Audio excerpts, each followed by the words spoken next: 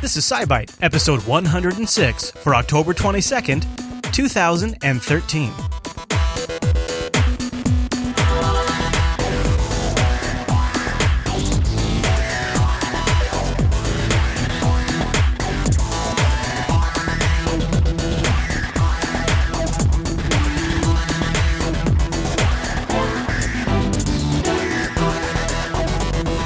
Hi, everyone, and welcome to SciByte, Jupiter Broadcasting's weekly science podcast, live on a Tuesday evening and fresh on a Wednesday morning over at jupiterbroadcasting.com.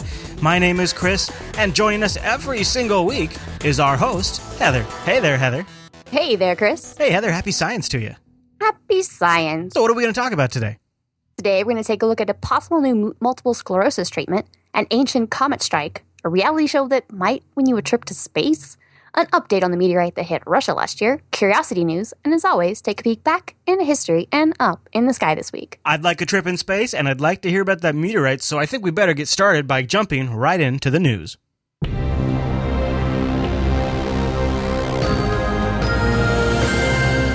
Okay, Heather, what is our first story in the news? Scientists have identified a set of compounds that may actually be able to treat multiple sclerosis in a new way. So the compounds are actually used in a Parkinson's disease drug, benztropine. Highly effective in that, and I was showing very effective treatment in mice for multiple sclerosis. Okay. By itself and in combination with existing therapies. And what it actually does is it boosts the population of progenitor cells that turn into things that repair the fiber coating, myelin, that is the problem. So we actually looked at a different one a couple of months ago that was treating. What happens is in multiple sclerosis, the immune system actually starts attacking the coatings of the your nerves, so it's like the insulating coating. So nerve fibers lose their ability to transmit signals efficiently, so they start degrading, and it's when your immune system is actually, working against you. So they had the last study we talked about sort of tricking your immune system into realizing that they aren't supposed to attack your body in that way.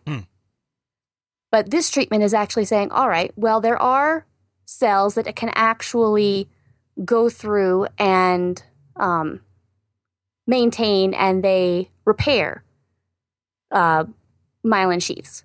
Just as a normal, if something happens to them, they go around and all they do is kind of repair work. They're little, mechanics on wheels going around your body. And what happens is, what they've seen is, in multiple sclerosis, in MS, that the progenitor cells, the ones that make those, like the teachers that teach, will say, the mechanics the people that teach the mechanics to go out and run around on the roads. So they start disappearing. So then all of these progenitor cells, oligodendrocytes, I actually got it out. So now with less of those progenitor cells, now you have less of the actual cells going out and repairing.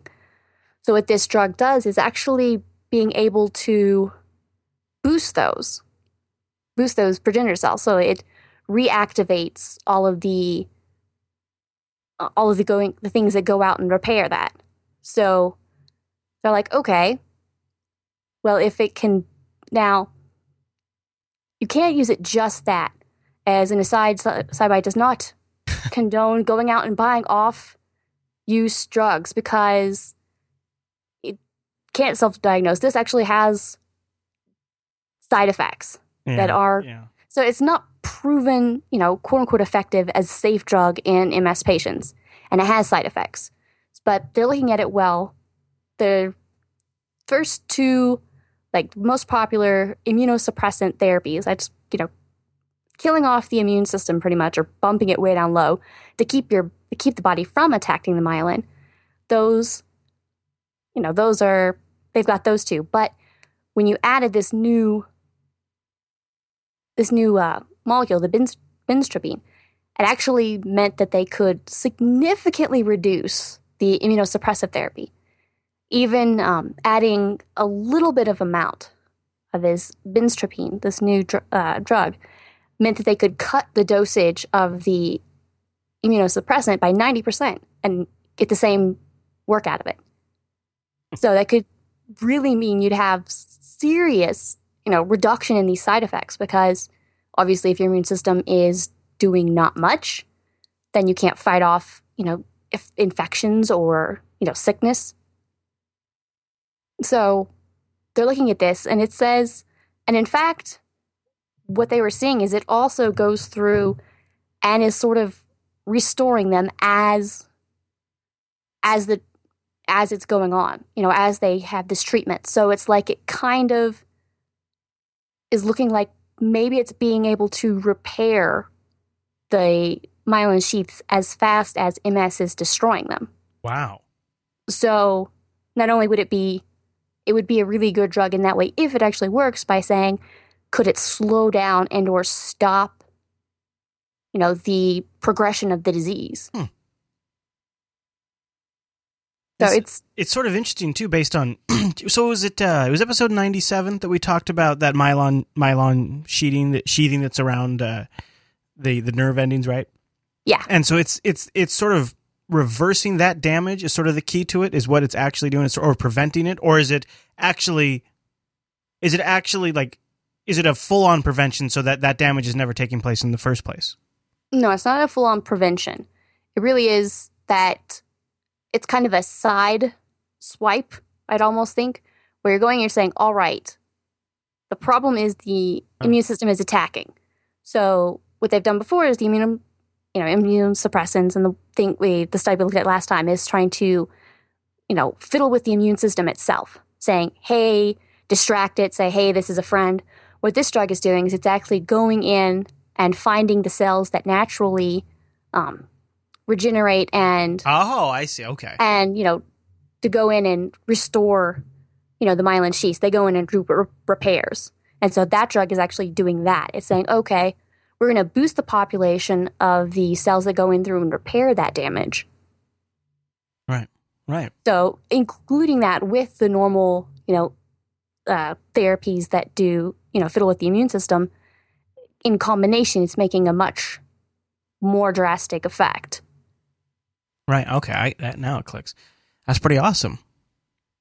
Yeah. So very exciting. I'm kind of interested to see as they move forward into human studies and how fast can they do that, because this drug is already FDA approved.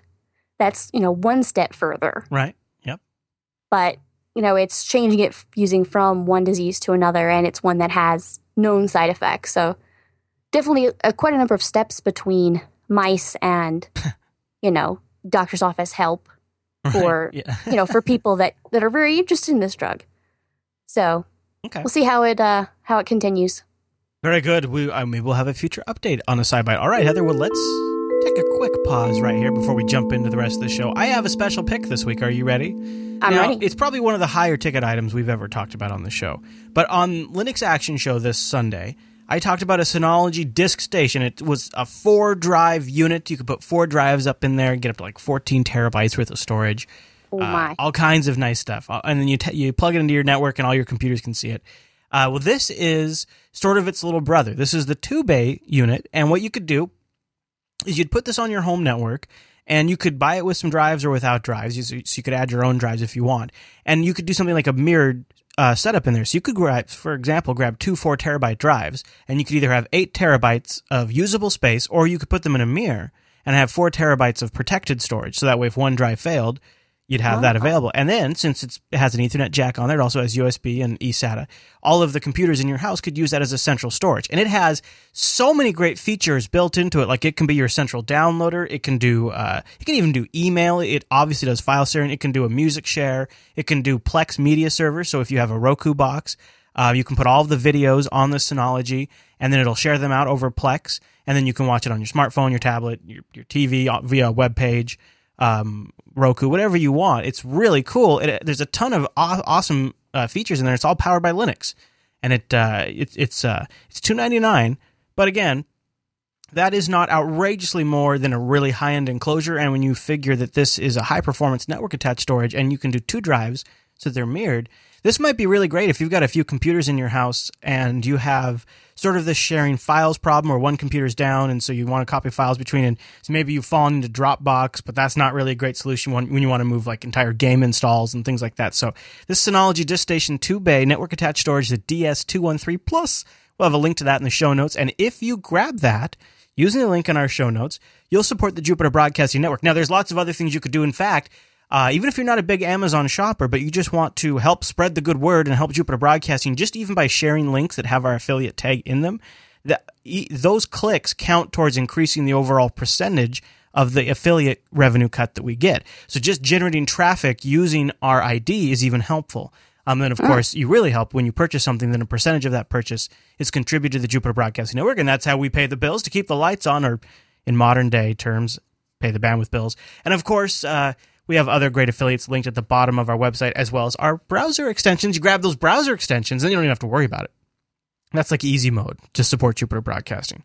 So you can find the links to the DiskStation in the show notes, and you can find links to our affiliates at the bottom of the Jupiter Broadcasting website. And Heather, with that filed, well, I believe it's time for the 2-Byte News. No, the News Byte. Yeah. I was scrolled down a little far. All right, Heather, so what do we have? Jumping the gun on you. That's the problem. Well, I do pay them by the hour, so I figured, maybe I should just get, maybe I'll get out of them again. Yeah, there we go. There we go. That's some of their best work, too. It really is. Yeah. All right, so what do we have in the News Byte? All right, we have an ancient comet strike. There's evidence that, the first ever evidence, solid evidence, that a comet entered Earth's atmosphere and exploded about 28 million years ago above Egypt. Okay. Yeah, I had you on edge. This is like those, your toothpaste could be killing your family. More after this commercial. Right, totally. So, in the past, comet fragments, we've found tiny microscopic sized dust particles in the atmosphere, some, dust in the Antarctic ice, very incredibly rare, hard to get. Now we've actually seen that evidence that it exploded, raining down a shock wave of fire above above Egypt into the desert there, killed every port of life that was there. Ooh. And it was, heated the sand up to about 2,000 degrees C, a little over 3,600 degrees Fahrenheit. Making glass. So, yes, made a huge amount of yellow silica glass. Oh, cool. Now, it's scattered all over this, giant area in the Sahara Desert. Actually, one specimen of the glass, one of the most well-known, was polished by ancient jewelers and is sitting in Tutankhamun's brooch. Oh! It's a yellow-brown scarab in the middle of his brooch. Now, that is some rare jewelry. How do you beat that? Wow. Yeah. That's not even from something from this planet. I mean, like, how do you top that? That's incredible. Yeah. But, so it also created all these tiny microscopic diamonds. This sort of fell into place. There's a number of scientists that really felt like this had happened, and they were trying to look for the evidence. And then there was a little black pebble found years ago by an Egyptian geologist that had that silica glass. And they went through and they, did chemical analysis on it and finally concluded, hey, this is really, hand specimen. We know this is from a comet nucleus. Mm. So they actually gave it the pebble a name, Hypatia. The first female mathematician, astronomer, and philosopher. That's nice. I like it.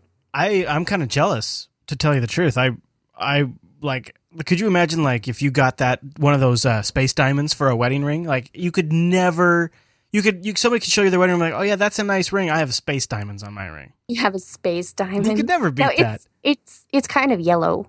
Yeah, but silica glass. Seriously? Space diamond, Heather. Space diamond. Wouldn't you want that just a little bit, even if it's kind of ugly? Yeah. Maybe on a necklace. Yeah, I get anything. You. Yeah, up on the wall. Yeah, on the wall would be good too. All right. Any other thoughts on that one? No, just kind of very interesting. We'll see what other evidence they find or how that goes about. All right, I'm bringing the band back in because now it's legitimately time for the 2-Byte News.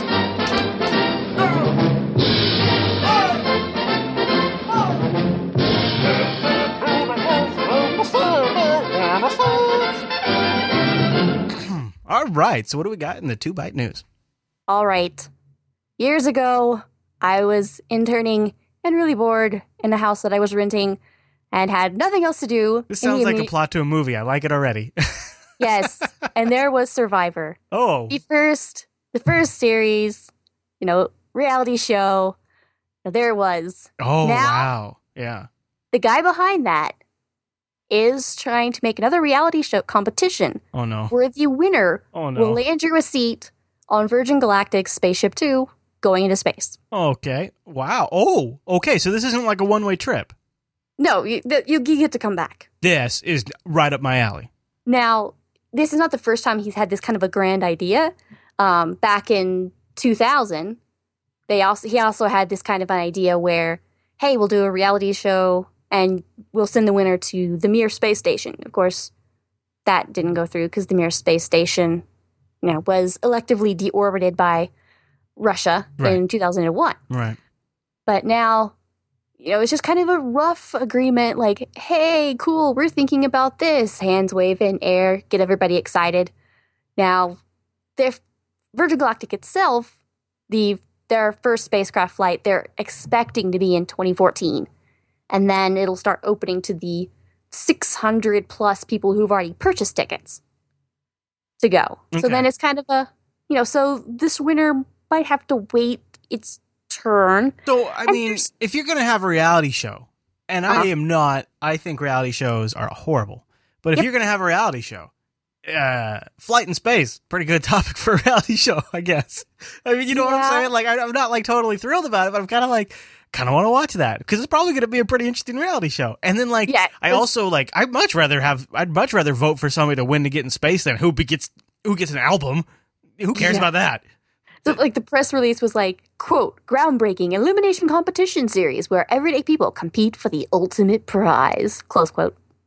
Well. So, I'm like, what kind of competition would they do? Is it going to be like a mock NASA, boot camp, prepare you for space kind of thing? And, whoever survives it gets to go?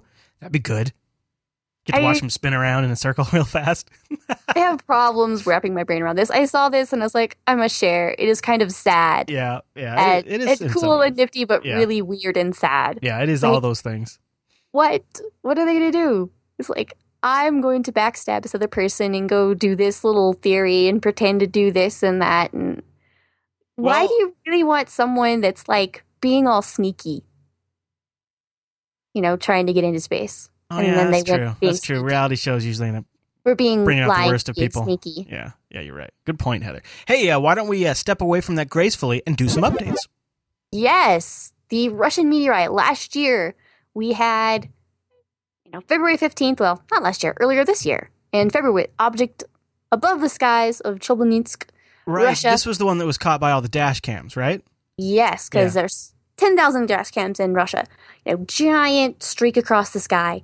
And remember, at the time, there was a lot of shots of the frozen over lake with this giant hole. Oh, yeah. They're like, it wasn't there before. We're pretty sure something smashed through the ice and into the bottom of the lake.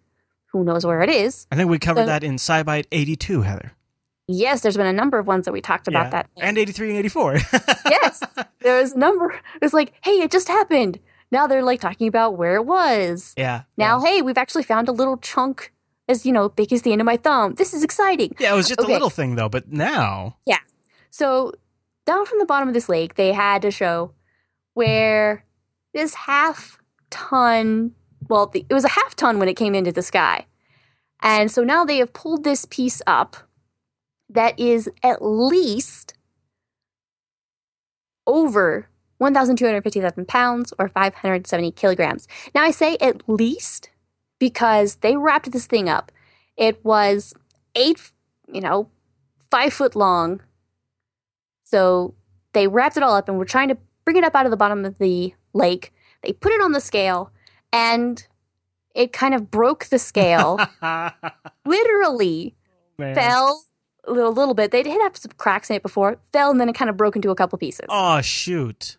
So, but yeah, the fact that I'd take one of those pieces and run like crazy. Yeah, there was 10,000 cameras around, so I'm pretty sure They were like eyeballing that thing. Now, I did it for SciByte. You did it for science. Mine. Then Theater of the Mind showing everybody, see this little piece of rock? It was from space. Yeah. So now, Space of course, rocks. it'll go into the local, history museum and go on display. They'll wait until they can actually, quote unquote, confirm it. Right. They've pulled up 12 different rocks from the lake. 5 of them were confirmed to be these meteorite fragments from this. Okay. So it is very large. It is very accepting that it's probably there because it would make a lot of sense. But just gotta make sure all the T's are crossed and I's are dotted. Yep, but that meteorite, this one was a meteorite, not a comet. You have a cloud because it's burning up through the atmosphere. Yeah. But that makes sense. Okay. Yeah, I was looking forward to more updates on that, and we actually did. I was looking forward to seeing if they'd found anything in that lake. I'm impressed that they can find a rock at the bottom of a lake. I mean, that sounds like I'm joking, but I've lived on a lake. Like, that's what lakes mostly are like trees and rocks, and everything's dark and muddy. And you would think that thing would be embedded kind of down into the lake bed. So, kudos to them. They've spent months, and with lots of scuba divers, this would be we know there's a chunk of a meteorite down there. We're going to look. Yeah, for sure. We're going to look pretty hard and for a long time. Yeah. There is a space rock down there. Hey, speaking of things from space, should we do a curiosity update? Let's go. And liftoff of the Atlas V with Curiosity. Touchdown confirmed. We're safe on Mars.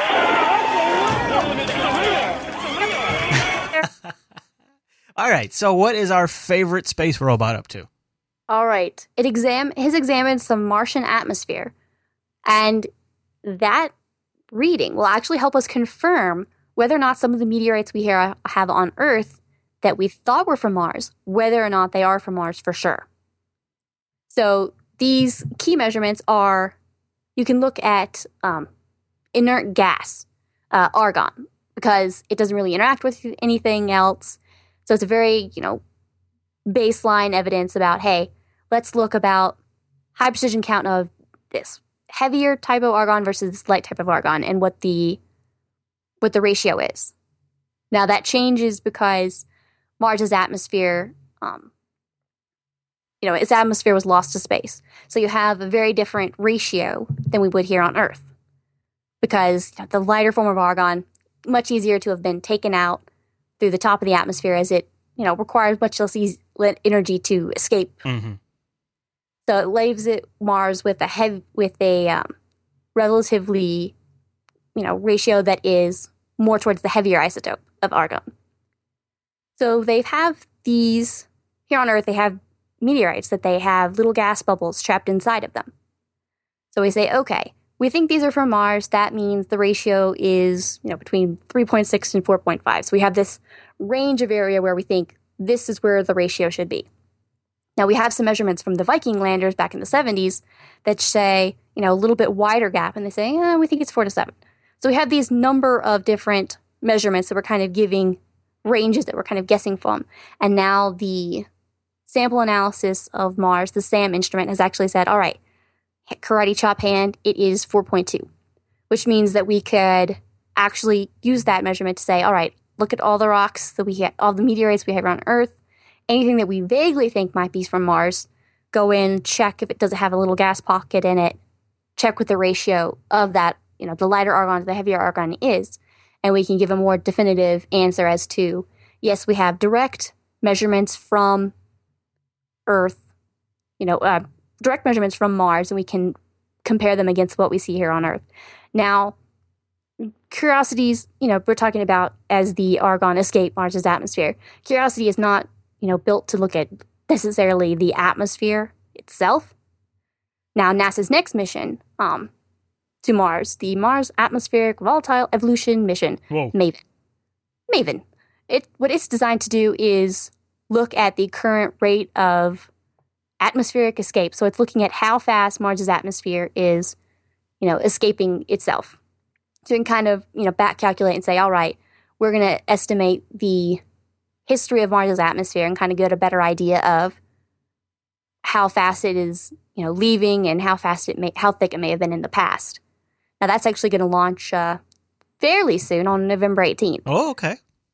So something we'll be talking about. Yes. Cool. All right, Heather. Well, come on and step into the time machine. And Okay. Good news, I put the winter tires on her, so we should good. have a nice ride. Here we go. Okay. Close the door. Oh, thank you. I gotta get that automatic. Automatic locks? I got new chairs ordered, and I'm gonna make it's getting nicer and nicer in here every time. It is. Really nice seats. This year, whatever. I can't tell. I'm in a time machine. We land in October 27th, 1780, which is 233 years ago. Heather, what the heck happened this week in science? The first U.S. astronomy expedition was able to view an eclipse. Now, I know. Now, generally, I try to stay away from, U.S. specific things because we're not all U.S. citizens. I realize that. But this one I found really interesting, this story, because, it's 1780, and they're like, these, the group of scientists are on this ship. We're like, all right, we know the sun is going to be, we're going to be able to see the totality right here. We've calculated it. So they get onto a boat, and they get up. The U.S. is at war with Britain. And the area they want to be in is in the British controlled area. Oh, man. So a British officer actually came and said, all right, we'll permit you to come over. You scientists don't look very threatening. Come on over, set up your little funny equipment. Science must continue. Science continued. Science crossed the barriers of war. And they were ready to go. And then they were sad because there was a slight miscalculation about where they predicted it would be. Oh, bummer. So they didn't see a total eclipse. They saw a thin arc of the sun was still there. So it was mostly an eclipse. It was a partial eclipse. But after going through all that, I'm like, wow, you have braved the waters. You have come up to the edge of a war barrier. You have gotten permission to cross into enemy territory. You've set up all your stuff. You're very brave. And then not quite a complete. But the fact that they were able to go through all of that and get permission. Yeah, that's from, impressive. Essentially the enemy leaders in the military. Be like, yeah, come on, you crazy scientists. Well, yay, scientists. That's pretty neat. That is actually pretty neat. And that was 233 years ago. All right, well, I'm going to recalibrate the SciByte 2000 so that way we can look up into the sky this week. That's right. On Thursday, October the 24th, look about 10:11 p.m. local time, you will see Jupiter to the left, lower left of the rising moon. In Journal of the Planets this week, you will see Venus to the southwest at dusk. It'll kind of be moving gradually higher and higher over the next few weeks in the sky. Mars is rising about 2 or 3 a.m. local time, still near the blue star Regulus. So both of them will be high in the eastern sky by about dawn. So they had been very close together over the last few weeks. Now they're starting to separate. For October the 26th, they'll be about 6.5 degrees apart. Remember, 5 degrees is the width of your 3 middle fingers held at arm's length. So those are kind of an interesting pair because it's a very, the red, orange, and the blue, different colors. Comet Ison, if you're able to see it with a telescope, it's still in the near Mars area. Very dim, still only a telescopic object. They have been seeing some evidence that it could be getting better. There's hope there that remains. And Jupiter, at 11 p.m. local time, your time, it will rise in the east to northeast, go high into the southern sky by dawn, and it's about 8 degrees to the left of it. So that's about 10 degrees is about your fist at arm's length. You'll see the stars Castor and Pollux of the constellation Gemini, and Pollux is a bright orange star. So that's why I bring it up, is that in that area, orange, not Mars this time, it is a star from the constellation Gemini. Well, how about that? And Garlic in the chat room says, if you get on a telescope or your binoculars and look up at Jupiter, you just might see Heather and I waving back at you. That's right. That's true. Heather, anything else we want to cover before we roll this week? I don't think so. All right. What a good. Well, if you'd like to check out anything Heather talked about, maybe you want to be America's next space star. Well, you can find links and references to all of it in the show notes. Just go over to jupiterbroadcasting.com, look for SciByte 106, and scroll down. Specifically, she's got all of the stuff up in the sky laid out for you. Don't forget, you can get a hold of us by clicking that contact link at the top of the Jupiter Broadcasting website. Just choose SciByte from the drop-down. And, of course, there's plenty of ways you can get a hold of us, like chatting live when we do this show live. Join us at jblive.tv on a Tuesday evening. Hey, Heather, thanks for the great show. Thank you. All right, everyone. Well, thank you so much for tuning into this week's episode of SciByte. We'll see you right back here next week.